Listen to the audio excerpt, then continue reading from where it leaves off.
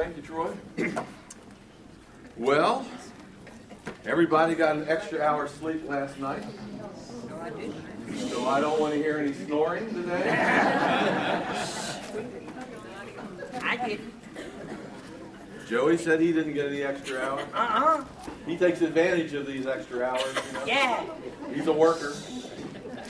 Work, for the night is coming, Jesus said. That's right. Well, we have a big election coming up this week, but I want you to know something. As excited as our country is about that election, I'm much more excited that we've been elect in Christ Jesus. Amen. That God has elected us in Christ Jesus unto eternal life. Because when this country is gone, and one day, guess what? It will be. The kingdom of God will stand. Everything that can be shaken will be shaken, and the only thing left will be the kingdom of God. And those who are citizens in that kingdom will be those who inherit the earth. And we will have, all the nations will be flooding, as Scripture says, will be flooding into God's kingdom to recognize God's glory, and we'll have a part in that. So, but we're here temporarily, and we have to deal with temporary things. And that's one of the things that we're going to see today in our passage. So take your Bible and open up to Luke chapter 16. How to use the world's goods. Luke chapter 16. And we're going to cover, I believe, verses 1 through 14. We may go a little less than that, I'm not sure, just depending on the time. And this is called, if you have a title over chapter 16, you should have something that says, The Parable of the Unjust Steward, or something of that nature. And this is absolutely the hardest parable that Jesus taught. It's very difficult to understand, difficult to interpret, and the teaching is so revolutionary that it disturbs you. Now, we've been through a lot of Jesus' teaching that's very disturbing. This goes to the next level and will make you angry. Unfortunately, your anger will be directed toward me. Don't throw any stones. I didn't say these words. Jesus said these words. But the reason that we get angry over this, in fact, I will go as far as to say that this parable is so difficult that you never hear anybody preach it because it's so hard to interpret. So I've sort of committed to going through Luke verse by verse, though I can't skip this passage, and I'm forced to interpret it for you. But let me show you why people get angry. If you look down at verse 9, here's what Jesus said. This is the lesson, basically, of the parable. He said, I say to you, make friends for yourselves by unrighteous mammon. Make friends for yourselves by unrighteous mammon. Why? So that when you or it fails, you may receive, that they may receive you into an everlasting home. He gives us instructions that we're to use ungodly mammon in order to enter a heavenly home or an eternal home. That's pretty strong language. So what we're going to do is we're going to try to get some perspective on this. Now, let me remind you a little bit about the remote context of this passage. Chapters 12 through 16, Jesus deals with money. And he also deals with who you eat with. He deals with money and who you eat with. Chapters 12 through 16. Fortunately, we're going to be finished chapter 16 soon. And we will get into less offensive things. Like Jesus' death on the cross.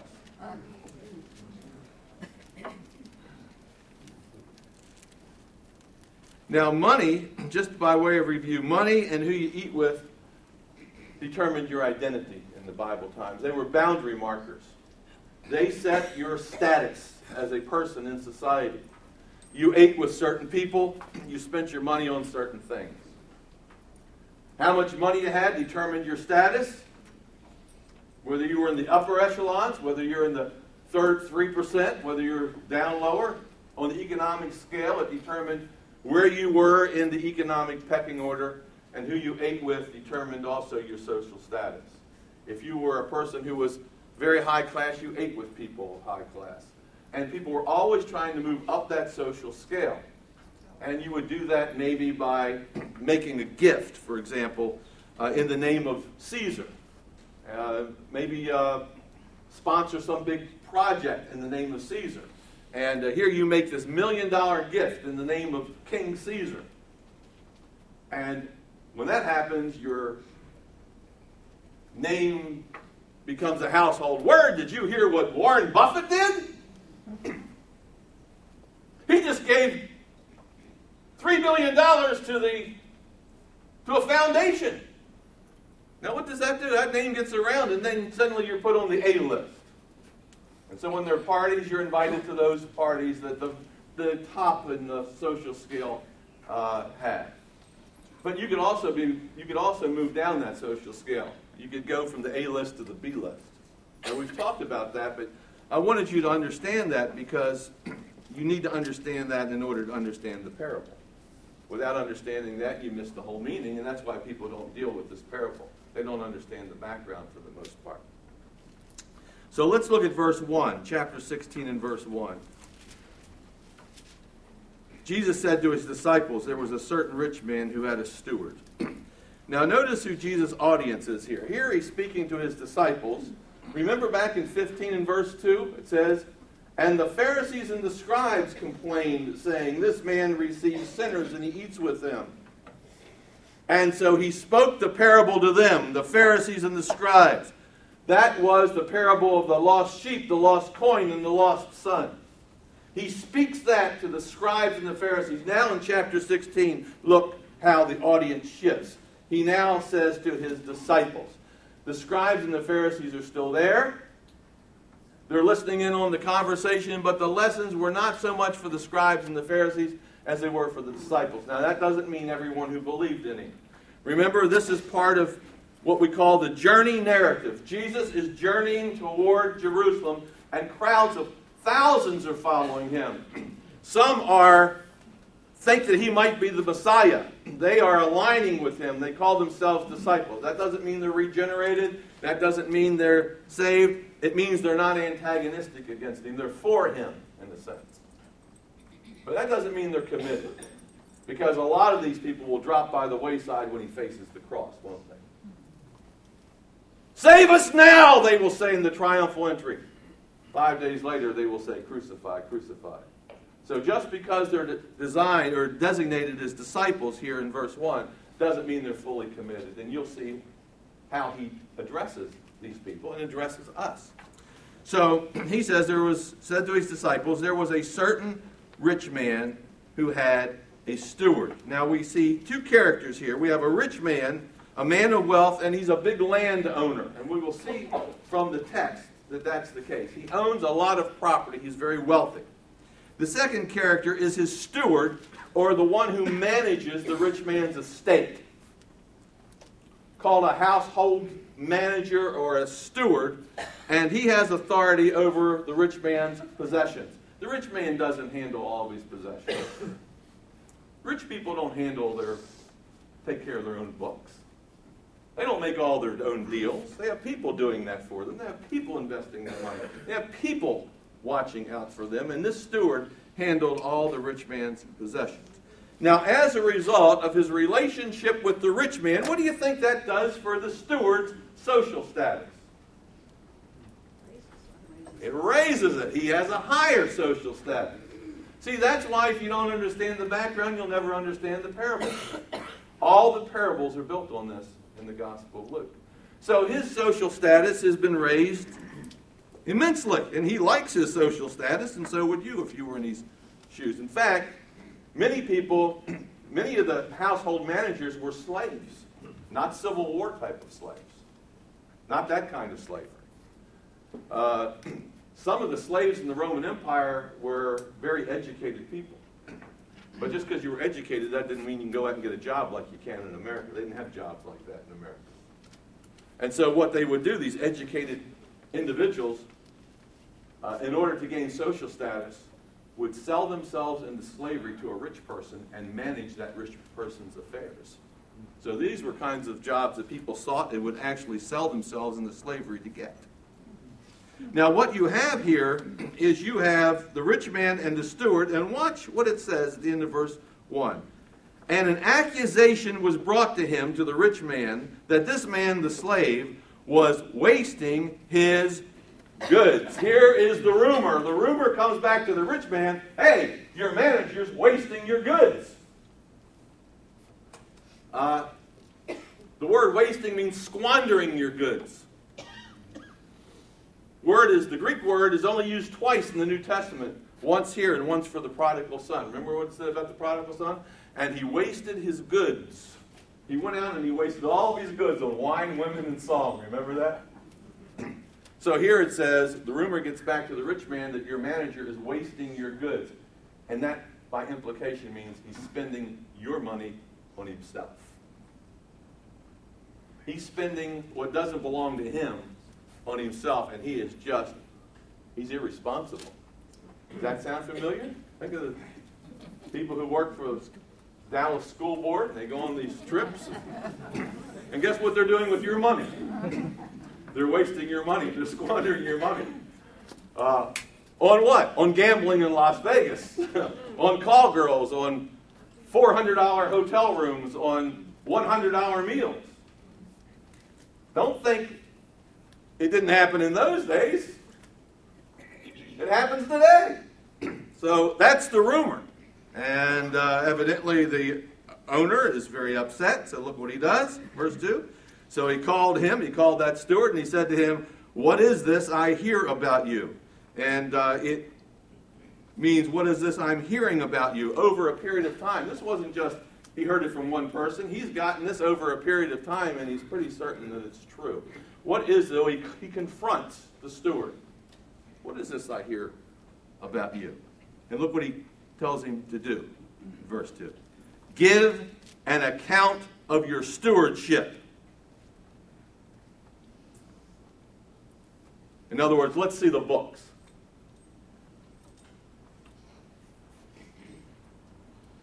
Let's see the books. That's what the stockholders should have said to the people who are running Enron. Let's see the books.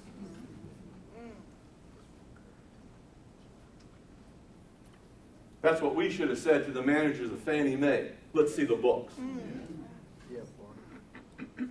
Let's see the books. Give an account of your money. We want to see where it was spent. Prove where you spent the money. Now look what he says right at the end of verse 2. He says, because for you can no longer be my steward. He fires him. He fires him. It's like some of these bank presidents should have been fired without golden parachutes for the way they took your money that you put in to their banks and loaned them to people who couldn't afford houses. All based on greed. They wasted money. Our economy has gone right downhill. Billions have been lost because of greed.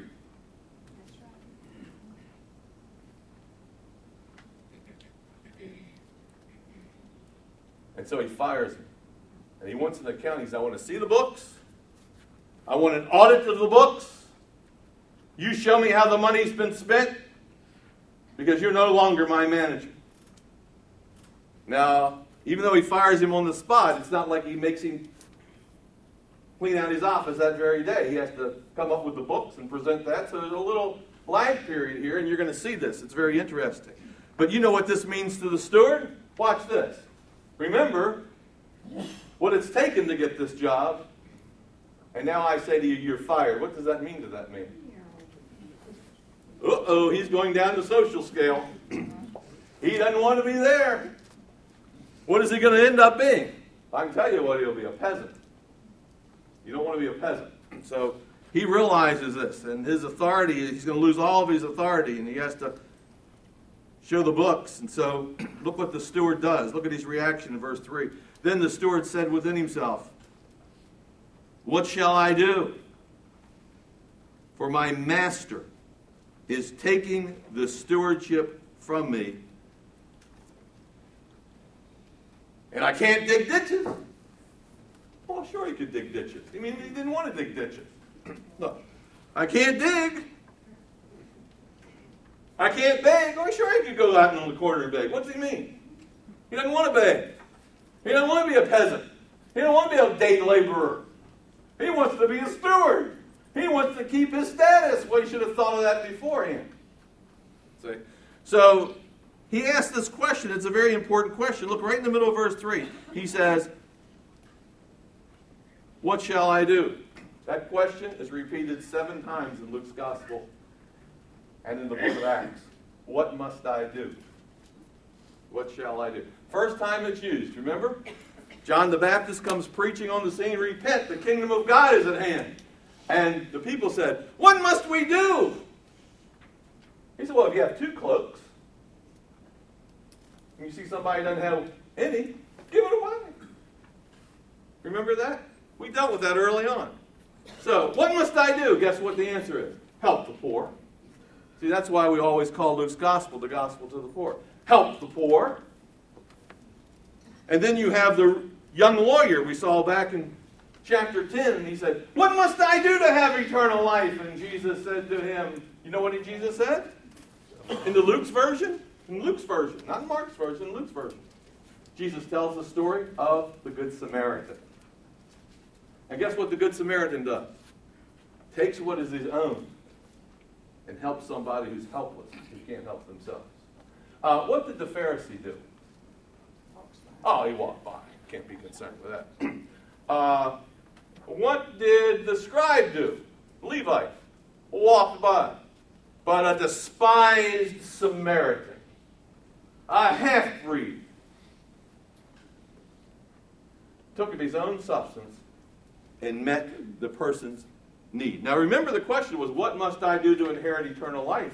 And then Jesus says to his disciples, and you go out and do what? Yeah, go out and do like what? Now, what we have is we have this, what must I do statement. And we see it 7 times. Usually it has to do with the kingdom of God and eternal life. And I think this is the way Jesus is going to use it, because one of the times he uses that statement, he tells the story of the rich man. Remember the rich man, the farmer, who had such a bumper crop that he didn't have room to store up his crops, and he said, what can I do?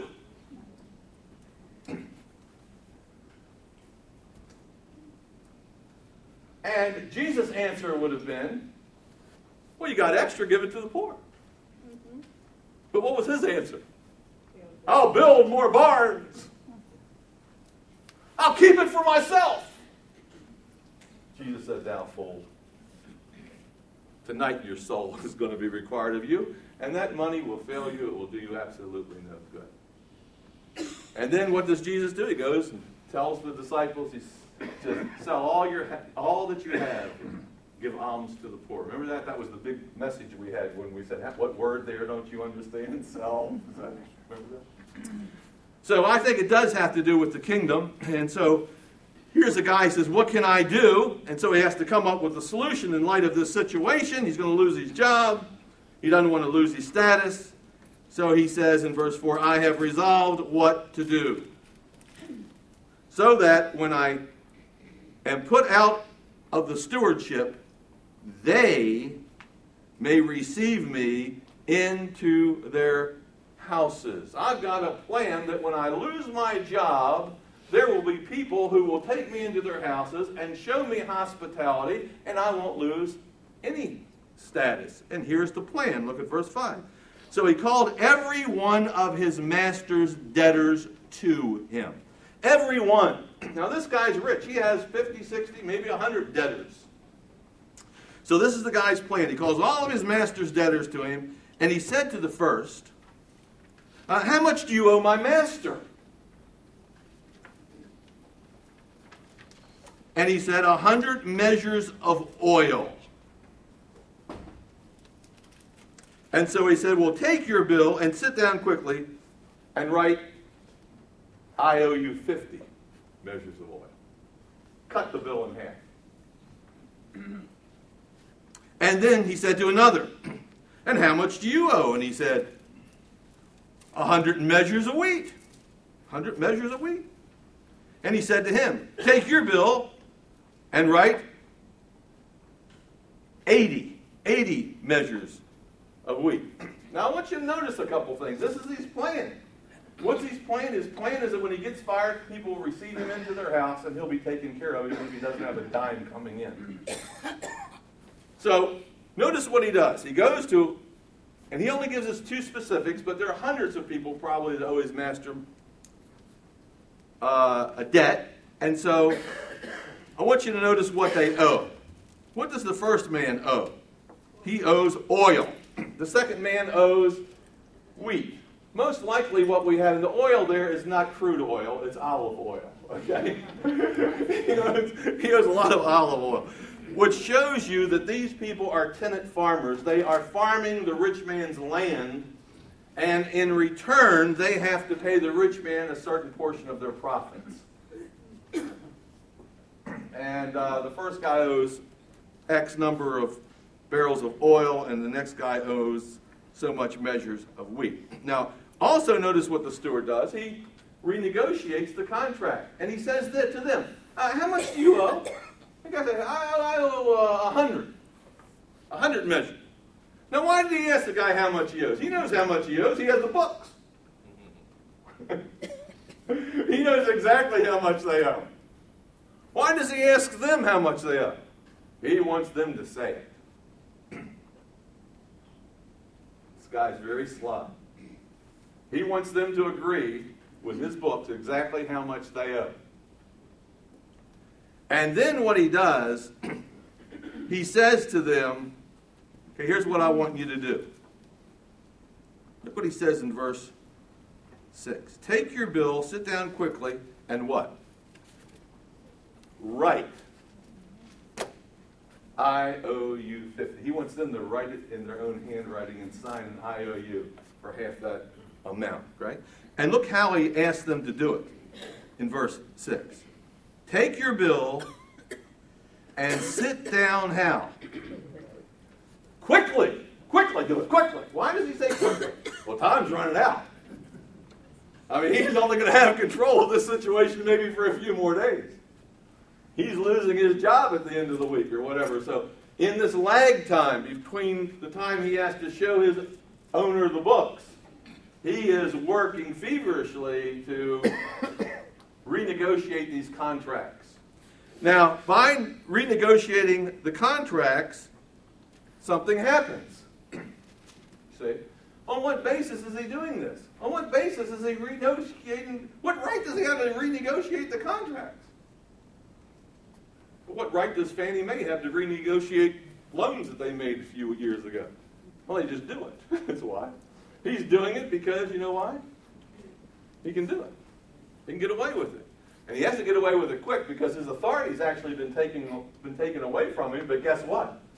These people don't know his authority's been taken away from him. So he's getting them to renegotiate this contract, and he's doing it for a reason. What's the reason? Remember back in verse 4? Why did he do this? I've resolved what I will do, that when I am put out of my stewardship, they will receive me what? Into their homes. See, he is basically getting them indebted to him. Now I want you to watch this. This is very interesting. What he is doing is he is reorienting his life. This man is going to reorient his life. He's foregoing immediate satisfaction. Before he had his boss's money, he could just spend it any time he wanted. He had immediate satisfaction. He's foregoing the immediate gain for long-term gain in the future. When he loses his job, these people will accept him into their home. And by doing this, by giving them, renegotiating their loans, he's making them indebted to him, and he's entering into what's called a patronage relationship with them. He has now become their benefactor. He's freed them from half their loan. And as a result, they become his debtors. That's how the patronage system worked.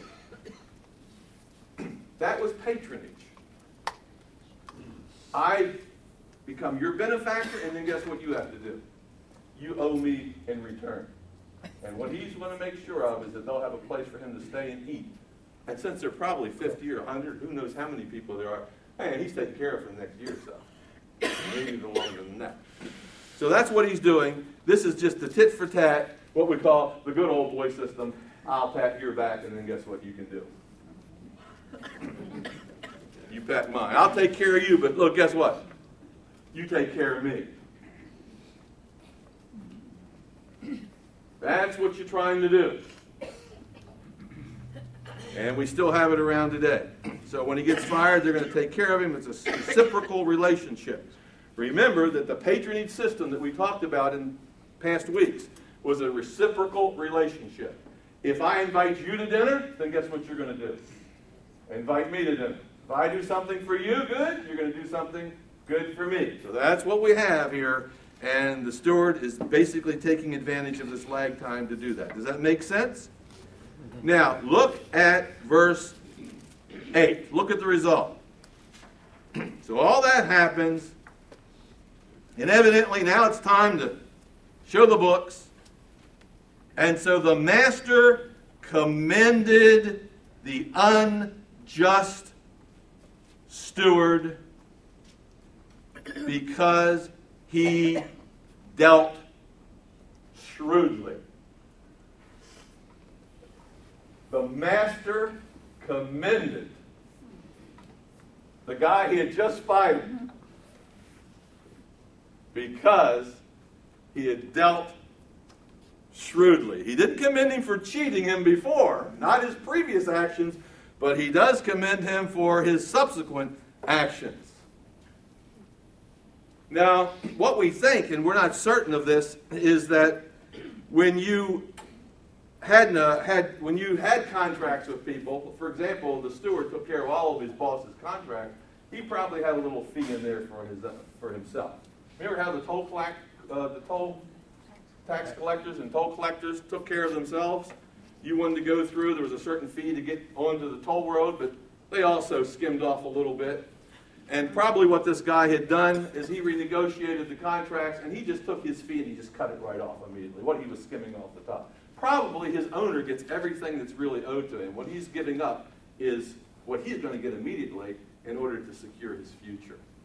And that's what we have happening here. So the owner says, hey, you are to be commended because you acted shrewdly. Very interesting, the word shrewdly. It's the opposite of the word foolishly.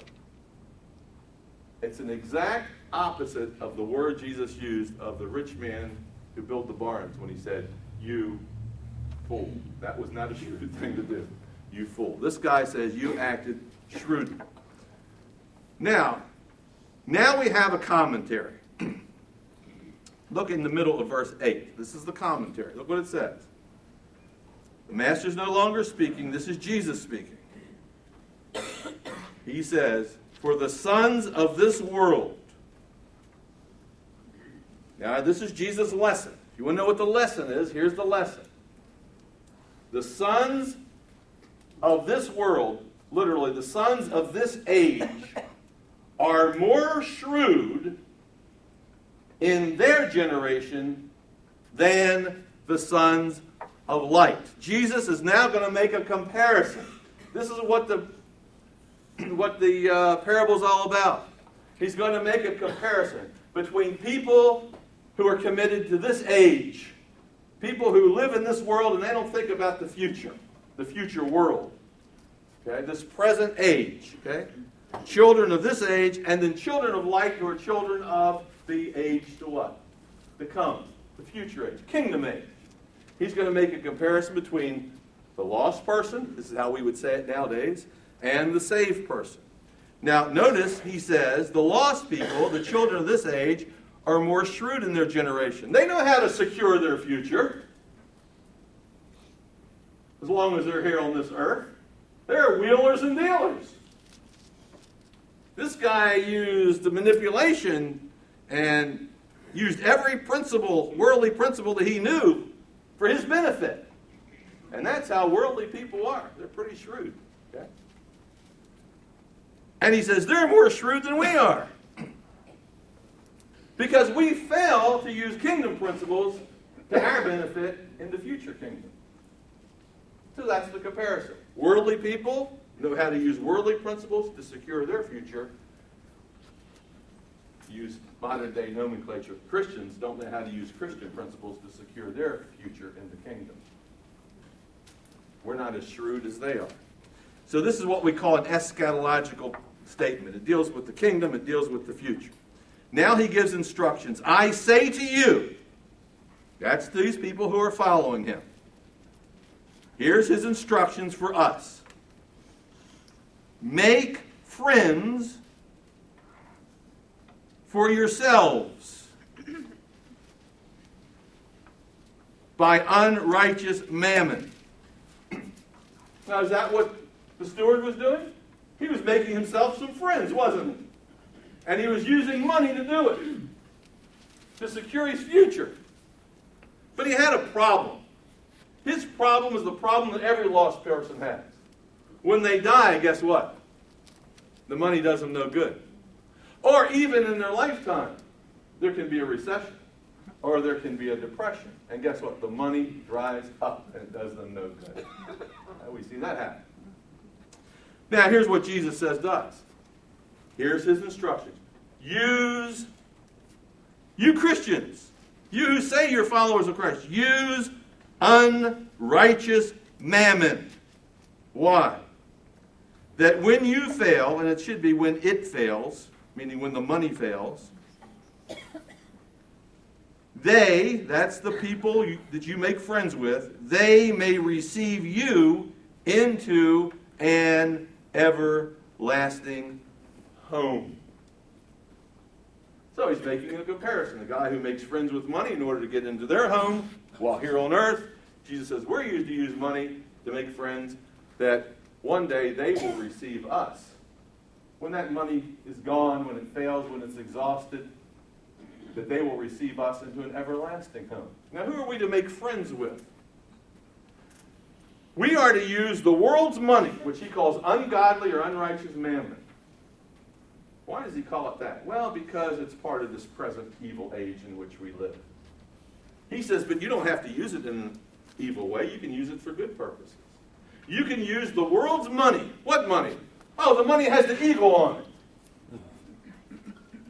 The money has the picture of George Washington on it. Just like in Bible times. The money that had Caesar's picture on it. You can use that money. The money that's part of this world. Now guess what? It's going to come a time when it fails. Isn't it? Is there going to come a time when it fails? Yes. In fact, Jesus talks about money that rusts and it corrupts and moth gets in and it gives way and is exhausted. He says, you're to use this money to make friends. So that when it fails, now watch, you better do this quickly. Because it's going to fail. You better use it while you can. We had a lot more money 3 weeks ago than we have today. You should have used it when you could have. Use it to make friends. What kind of friends? Who should you give this money to? People who can, in return, do something for you? No, in chapters 12 through 16, you know who you give the money to, don't you? The people who couldn't pay you back in 10,000 lifetimes.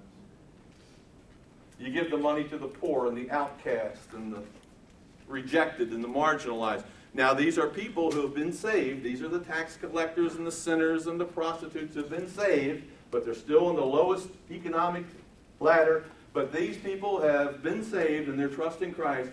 Give the money and meet their need. As long as that money holds out. So that one day, they will welcome you into their eternal home. They will welcome you into the kingdom of God. They will welcome you into eternal life. See, that's what Jesus is saying here. Does that make sense? That's why I say it's hard. It's a hard saying. It almost sounds like you can buy salvation. But it's not that.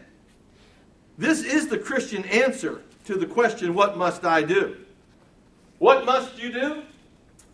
Well, here's what you're to do. Use the money and give it to people who couldn't pay you back, but one day can welcome you into the kingdom. You say, that sounds like works. No, this is what faith looks like. This is what faith looks like. This is what repentance looks like. John says, repent. They said, what should we do? Repent. He said, hey, let me tell you what repentance looks like. It looks like taking the coat off your back and giving it to somebody else who doesn't have one. Taking care of other people. That is the fruit of faith. That's what it looks like. If you don't have this, then guess what? They're not going to welcome you into the kingdom. You know why? Because you're not going to be there. See, we have a choice to do with the money that we have, this ungodly money that we've got in our pockets. We can use it for ourselves, like the prodigal, like the man with the barns, or we can use it for eternal purposes. We can use it for selfish means in this life, or we can invest it in people so that it will have eternal benefits. Now let me just show this to you so that you are very clear to that. Look back at Luke 12 very quickly. Let me sort of sum this thing up. In the story of the man with the barns, I won't tell you the whole story, but I will give you the conclusion. The guy wonders what he's going to do, and decides he's going to build barns. And look at 12:19. And I will say to my soul, soul, you have many goods laid up for many years.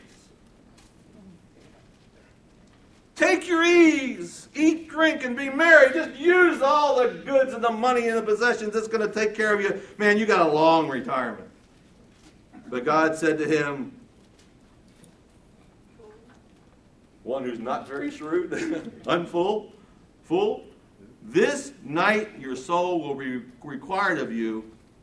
Then whose will those things be which you have provided? And the answer is, well, one thing we know, it won't be yours. So, is he who lays up treasure for what? Himself, and is not rich toward God. And then he goes into a whole, you'll remember this, he goes into a whole scenario about don't worry about anything. Don't worry, don't be anxious for anything. And his conclusion is found in verse 33 of that same chapter. Sell what you have, give alms, provide yourselves money bags which do not grow old. What kind are they? Oh, here it is. Treasures in where? Heaven. That does not what? Fail. You see, there's the money that does not fail when you use it for God's purposes. Treasures that do not fail, where no thief approaches, nor moth destroys. For where your treasure is, there your heart will be also. So here's the question. What do you do with your money? Because that tells where your heart is. That shows and reveals the condition of your heart. And the lesson is, use ungodly money now, before it fails, before it runs out, for godly purposes.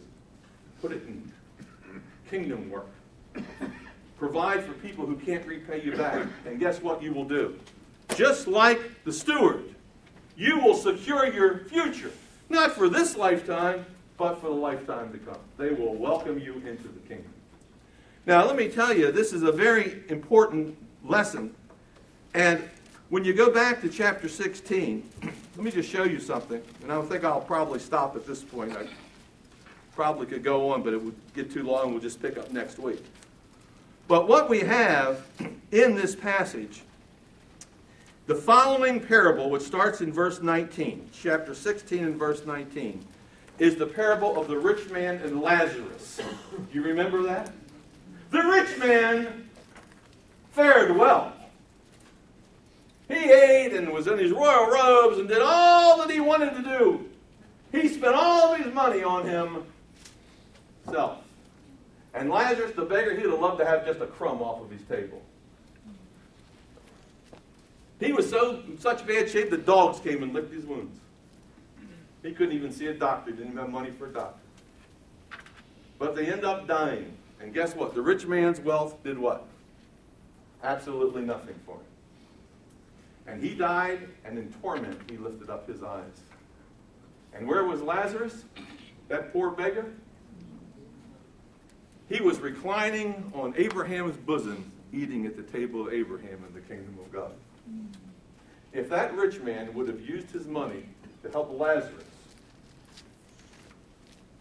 when the rich man died, Lazarus would have welcomed him into his home, into the kingdom. See, the story of the rich man and Lazarus isn't about whether there's a heaven or a hell. That's a doctrinal issue. That's not what Jesus is talking about. Jesus is talking about how to use your money. So what we have here is we basically see how Jesus tells us to use our money. So let me give you, this is why I say we don't like these kinds of lessons. And we'll be finished with them after chapter 16. We'll just deal with them beating Jesus with a whip. And these are like an easier thing. Right? So if I ask you, what's the lesson? Well, the lesson is in verse 4.